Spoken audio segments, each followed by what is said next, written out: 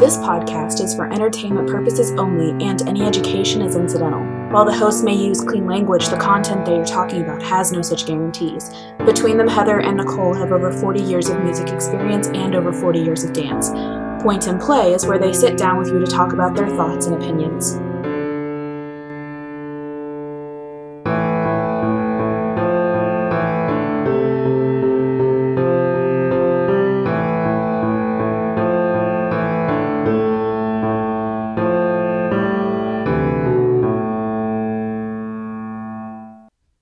Hi, I'm Heather. And I'm Nicole. And today we have a question from Ava that we are going to begin answering. So why do musicians talk about the same thing but in two different ways all the time? Like how the sharp of one note being the flat of another, or a rhythm compressed being played at 2/2 time but played half or as slow is the same as 4/4 time. But musicians act like these are two different things for some reason. So, we are going to talk about a bunch of things in succession in our episodes. We have done a bunch of kind of dance-heavy first few episodes, and now we're going into a little bit more music-heavy first. I almost said first few episodes again. The next we had some few. dance-heavy episodes, now we're going to have some more music-heavy episodes. So, thank you for this question, Ava. It's a very good one, and it has a lot of pieces to it, and we are going to break those pieces apart. In our kind of our series for the next few weeks, we're going to talk about more than just what is in Ava's question, because quite frankly, there are a lot of things in music that seem incredibly arbitrary and just don't make a lot of sense if you don't know what they are from or what they are accomplishing. What's the tradition versus what's the practical use versus what did somebody do once and just never versus also change? the history. Yeah. It's kind of all wrapped up together, and like it doesn't cotillion get down explained south. very well because that would be all of your music teacher's time. Nikki, it's like the cotillions in the South. What their origin is and what they were for is very... We look at it now and go, what's the point? It's like, well, it had a point originally, and now it's just tradition. Yeah, exactly. There's a lot of things. I mean, to be fair, there's a lot of things in cultures, in culture in general, and in like cultures plural, that, you know, had a purpose. And then especially as technology advances, there's a lot of things, and as culture changes over time, there's a lot of things where if you look at any one particular culture, the answer is, well, now we do it because it's tradition, but originally it was because of X, Y, and Z. Well as like certain phrases and things. Like we hang up the phone, we roll up the window. Do you physically hang your phone on the wall? Originally those were descriptive words, and now they're not anymore. Yeah. Yeah, and music is exactly the same way. There are things that had a purpose, and that purpose is, I don't want to call it outdated, but that purpose is kind of almost divorced from our typical music learning at this point. So you don't need to understand the why it was done previously to be able to do it now. But if you understand why it was done previously, you understand why we think of it or come at it a certain way that we do now. And that's in music, that's in dance, that's in culture in general, that's in everything. Yeah. But it's, you know, why words develop the way they do, why certain styles of clothing develop the way they do, why, you know, you do this thing, why certain traditions of, you know, we're not going to name this play developed because of specific things that happened. Right. So, yeah. So we have... let's just TLDR some of the ones that are in our question. We'll kind of outline a little bit some of the ones we're going to talk about. Not quite as in depth as we will go into, but just to kind of give you all a taste for what we are going to be discussing. So,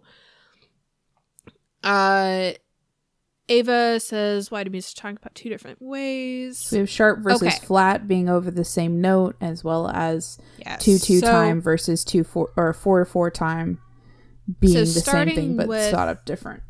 starting with sharps and flats being on over the same note. So your too long didn't read summary of the reason why is because the use of sharps and flats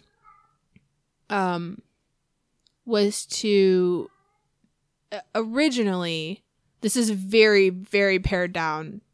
Anyone who has more in-depth in this history is going to hate my answer, and I'm sorry.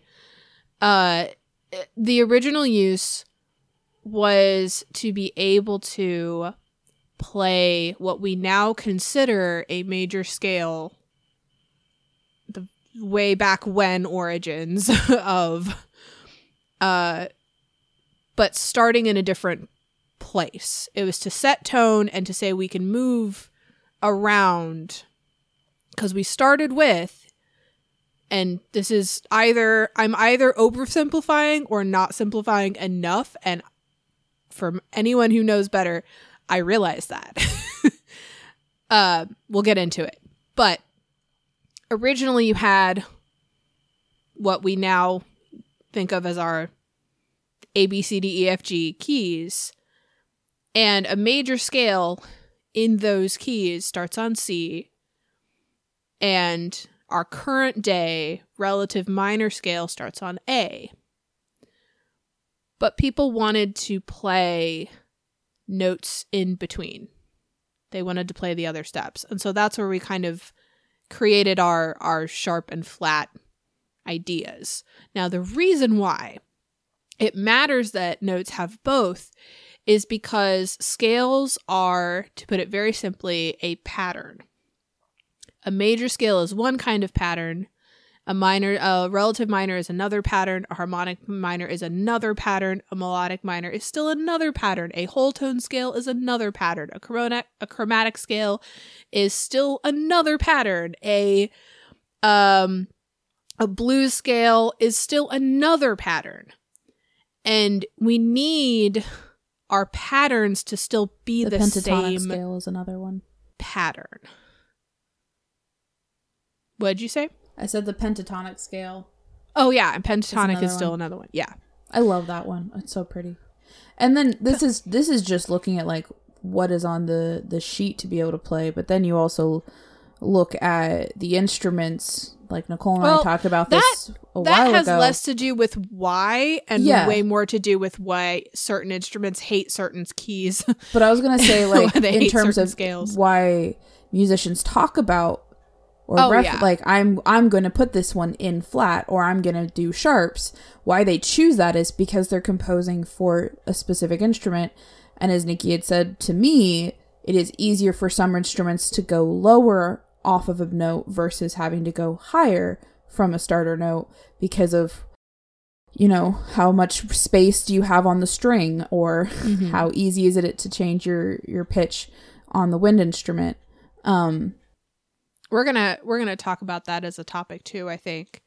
Why certain instruments like or dislike certain keys.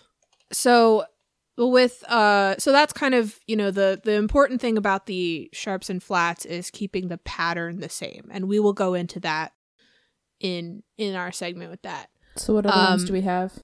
2/2 versus 4/4. So this is going to branch. This part of the question is going to branch several episodes. So the next piece that directly relates to Heather's personal conducting experience is that 2/2, and I'm not 100% certain if 2/2 was in kind of popularized, became more of a thing purely because of this, but it was definitely a major component in physical actual marches. When you were playing a march, what is now called a march, and you were physically marching while you played the march. 2/2 lines up really well with your feet in a way that 4/4 does not, especially when you are playing faster. It's a weird sensory feeling thing. but it lines up better. It's easier to count. It keeps you in step. And it's easier to conduct when everyone is moving. Especially when you're, again, playing very fast. So and we'll get into like a little bit more of that. So coming off of that, we're going to talk about, you know, Heather's marching experience. Heather is a conductor for the marching band. You know, we'll we'll talk about different songs and different styles that originally were for specific things. And, you know, even if those things are no longer put in the same context or in the same venue or paired with the thing they were originally meant to complement, the way we perform and the way we talk about certain styles of music, and even why certain styles of music exist, is still incredibly dependent on why it exists and what it is for. And so there's reasons why 2/2 makes sense when you're playing a march. It's because if you're physically marching, it makes just a little bit more sense. And now it loses some context when you play a march in a concert hall and you're like, man, why didn't we do this in 4/4? And the conductor is up here like, I am conducting 2/2 at 180. I don't know what you want from me. You know, but that's a thing where like, if you're just sitting there as a student and you're playing a march and it feels kind of slow because you're sitting down, it's just weird and confusing that you have to count this differently. So Ava so we're gonna get into a bunch of stuff like that. So Ava had listed out those two specific examples, but obviously there are other things that musicians experience with this, and words. There are other things that we see two ways at a time, or we talk about, or we approach from two different directions that we will go on in others. So what other things? Because my brain, when I read this question, was like, yeah, I know they exist, but I don't know what they are. And Nicole's like, I got a whole list. So I do. I don't want to spoil all of them. Oh, but of course I will. Not. And we'll add more after this as well. Yeah. Well, and you had mentioned, you know, we had kind of talked about why certain instruments prefer certain keys. Mm-hmm. We're gonna talk a little bit about why venue matters. Why certain styles of songs sound boring, but they have to be played a certain way. And I say boring, that's not the right word. Why they don't sound quite as exciting as others. You know, we'll talk about like, why does it matter that you count 1, 2, 3, 4 with the time signature? Like, why do we need to do that? Why is swing time? Why is swing written the same way eighth notes are? Mm-hmm. What's the point of that? You know, we'll talk about like why do we have things like double flats and double sharps? Also, bass clef versus treble clef. Why do you have two different staffs? Yeah. Oh, we have more, and you have more than two. we have way more than two, but like, why do we have two? Why don't we just use, spoiler alert, this is the reason it's not a good thing, ledger lines forever, you know? And we'll kind of get into some different things like that where it's just odd to look at, because your first kind of glance at it, you're like, well, what was the point of this? And we'll dig a little bit deeper into our own knowledge about that.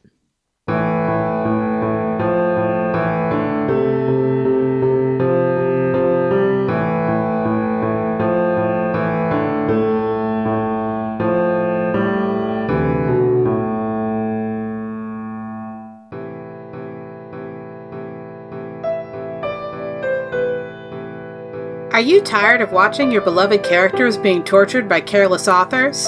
Are you sick of feeling like they could have swapped out all of the painful action and the plot would remain untouched? Subscribe to Books That Burn, the fortnightly book review podcast focusing on fictional depictions of trauma. We assume that the characters' reactions are reasonable and focus on how badly or well they were served by their authors. Join us for our minor character spotlights, main character discussions, and favorite non-traumatic things in the dark books we love. Find us on Spotify, iTunes, Google Play, or wherever you get your podcasts. All right. So, today we are going to talk about a video titled Modern versus Traditional Hurdy-Gurdy, parentheses, Tired People Edition. We will have a link in our show notes. We will also post it on our Twitter. Is it Folkskillet? Not actually certain how to say this YouTube channel name and completely, but I do want to go ahead and throw out there that I love this channel. It's awesome. It's by a traditional hurdy-gurdy player, and she does kind of a lot of I'm actually assuming pronouns there. I don't actually know what pronouns they go by, but this channel posts a lot of like just information about hurdy-gurdy. Sometimes it's opinions, sometimes it's how-tos, sometimes it's just information. You know, if anyone watches Brian David Gilbert, they do a reaction video to his video with a hurdy-gurdy in it, which I love. Weirdly enough, that's not how I found this channel. That's how I found it. Nikki was like, here's the video for the video that you just saw. So now watch this one and also watch their channel. And I'm like, okay. I think YouTube actually recommended me one of their other videos and then that one. And I was like, oh, good. Crossover. I know what it was. It was the Black Sails theme video. That was recommended to me first. For some reason, because I have not looked up Black Sails music, and YouTube was like, you want a hurdy-gurdy player's reaction to this song? And I was like, I do. Thank you, YouTube. You're so much better than Facebook's algorithm when it comes to giving me things I care about. But yeah, this video, the big thing. Yeah, so I've seen this video several times. Heather, what did you think? The big thing that I loved about this video, so it's a comparison of a physically traditional hurdy-gurdy versus a modern hurdy-gurdy. And the thing that just absolutely struck me was, so they did a little bit of what's called a drone. Apparently, I'm learning all the things about it. It's a very new instrument in my life. I don't have one. This is a new just exposure to an instrument.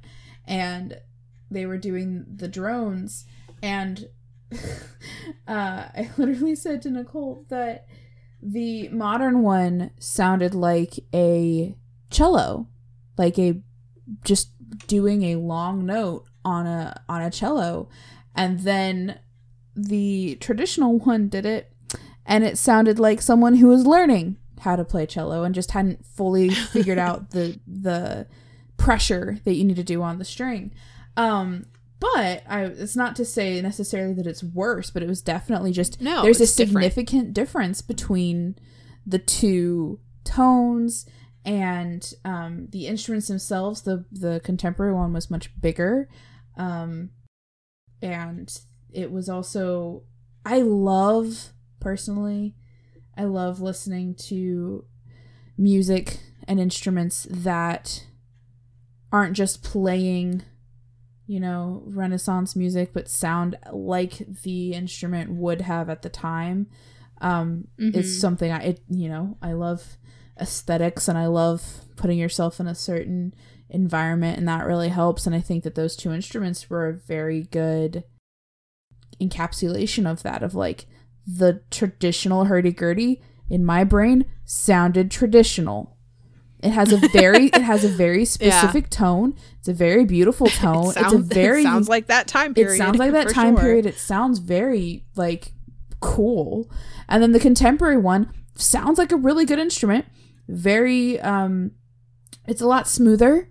I would say the tone is just a lot smoother and a lot richer. But not necessarily like better, just it completely depends on, and they said it in the video, it depends on what your own taste is.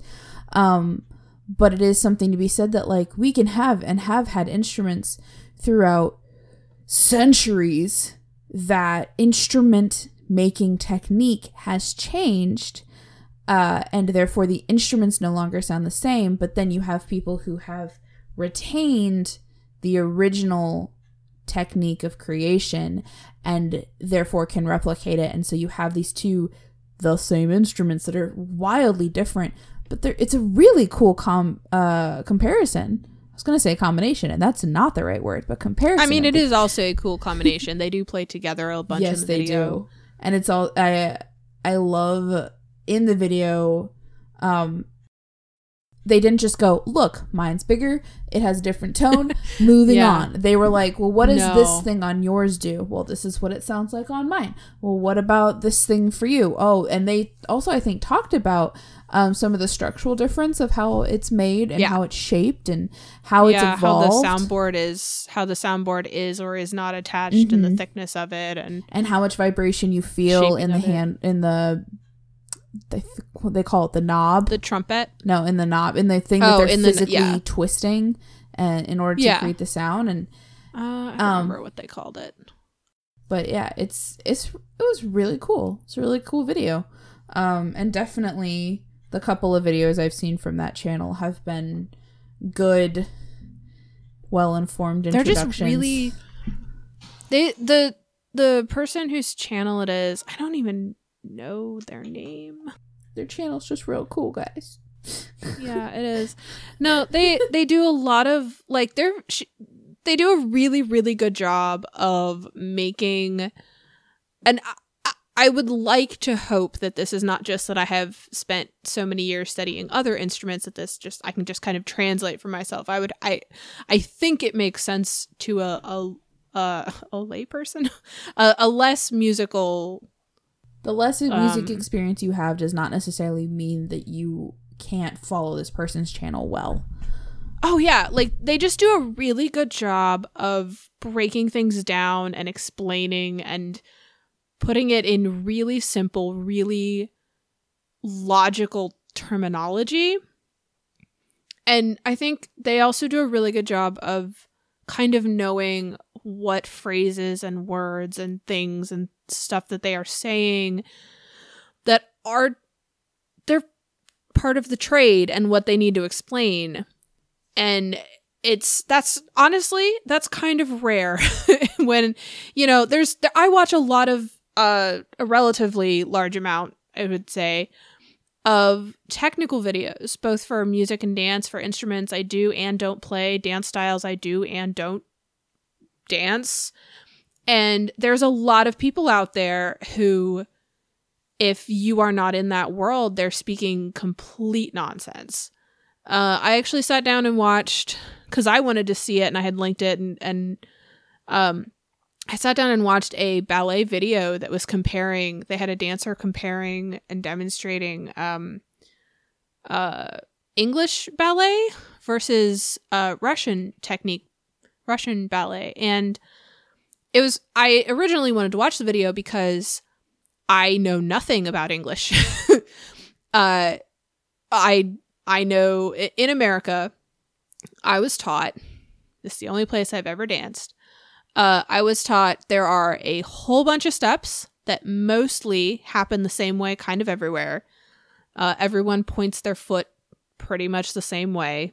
Everyone tendus pretty much the same way, for example. And then there are certain steps where in America we do either the Russian version or the French version. But I know nothing about an English style. So I was watching this video and I linked it to my friend, and my friend basically came back with, because I know my friend is interested in things like this, and they basically came back with, wow, I got none of that. I could not even make it past a certain number of minutes. And so we sat down and we watched it all the way through with me kind of editorializing for what was happening and like pointing things out and pointing at the screen. But that was an example of a channel where I would not give that to somebody who doesn't already know what they're looking at, because the person who is presenting it and explaining it does not do a good job of making it accessible. But this channel does. This channel we watched today, like, they are awesome at making things make sense and breaking down concepts and showing you what is happening and what is going on. Which also shows what their audience is, because if your audience is somebody like for the dance video, you're probably watching that if you have a background in dance and want to know the different styles. And so you probably that was the thing. That was the thing. The way this video was set up, it seemed like they were trying to make it accessible to people who had no idea what was going on. Like, they set up this video as like, this dancer is going to do this same step in 2 different styles. Which one looks better on her? It was not a technical comparison. So it was just, badly. I'm going to hand this to my dancer twice and we'll see what happens. Like, they framed it as though this is just a cool, fun comparison thing we can do that anyone can watch. But watching it, like, the instructor who was giving the dancer the styles did nothing to make that make sense. Mm-hmm. So I think some things that I was thinking about this video. For full disclosure, I've seen this video about 7 times. This video came out January 1st, 2021. We are currently recording it on February 22nd, 2021. So, multiple times a week. It's fine. I have seen it about once a week. Yes, that's accurate. Because it is interesting to me to listen to these 2 different variations on this instrument. And something that kind of catches to me is like the difference in the timbre and the sound. There's so much more of they talk about this in the video too, like the resonance difference, the shape of the sound. They talk about the fact that like the more modern one is kind of built a little bit better to blend with other instruments and kind of become the background. It's kind of my personal take on this is that the modern one feels like it is built to be part of a larger sound, but the traditional hurdy-gurdy sounds like it really was just built to be the solo instrument. It's built to be its own everything, its own chords, its own melodic tones and everything. But the modern one took this concept of this instrument that can kind of stand on its own and said, yeah, that's nice.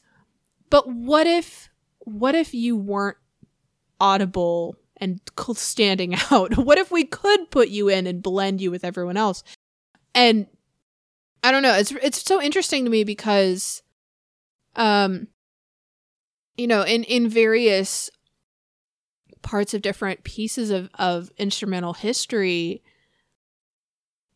this is kind of a back and forth thing, right? Yeah. In our modern music, we like, and I think the modern hurdy-gurdy kind of, I think upholds my point, and I realize that has nothing to do with anything else because I'm not giving any other examples. But I think in our modern acoustic music, we really like instruments and we like things that blend. We like things that can mesh and kind of create a single solid sound. We care a lot about stringed instruments that don't have tones that come above everyone else. We care a lot about balancing everyone so that we're all equal. And then we care a lot about fuzzy, warm,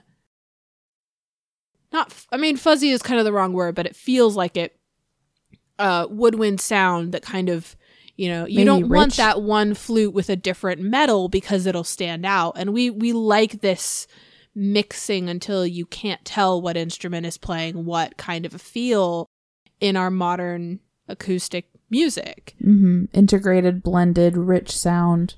Exactly. Yeah. And it's funny to me because at the same time that we really, really care about that, this is also the era of digital electronic music where it's not the opposite, but it's a very different feel. And it's funny to me because it's a different skill to blend it too. Oh yeah. Well, what I'm saying is like, even if you want the blended sound digitally, it's going to take a different way and it's going to sound different than what you're used to. Yeah, but it feels almost to me as a listener just like this opposite. It's like, okay, well, if electronic is going to be this way, then our acoustic has to be this way. And it's interesting to listen and see this instrument that started out feeling like I am the only sound that matters. I am loud. I can accompany myself. You will hear me. I can do a beat by myself with the trumpet.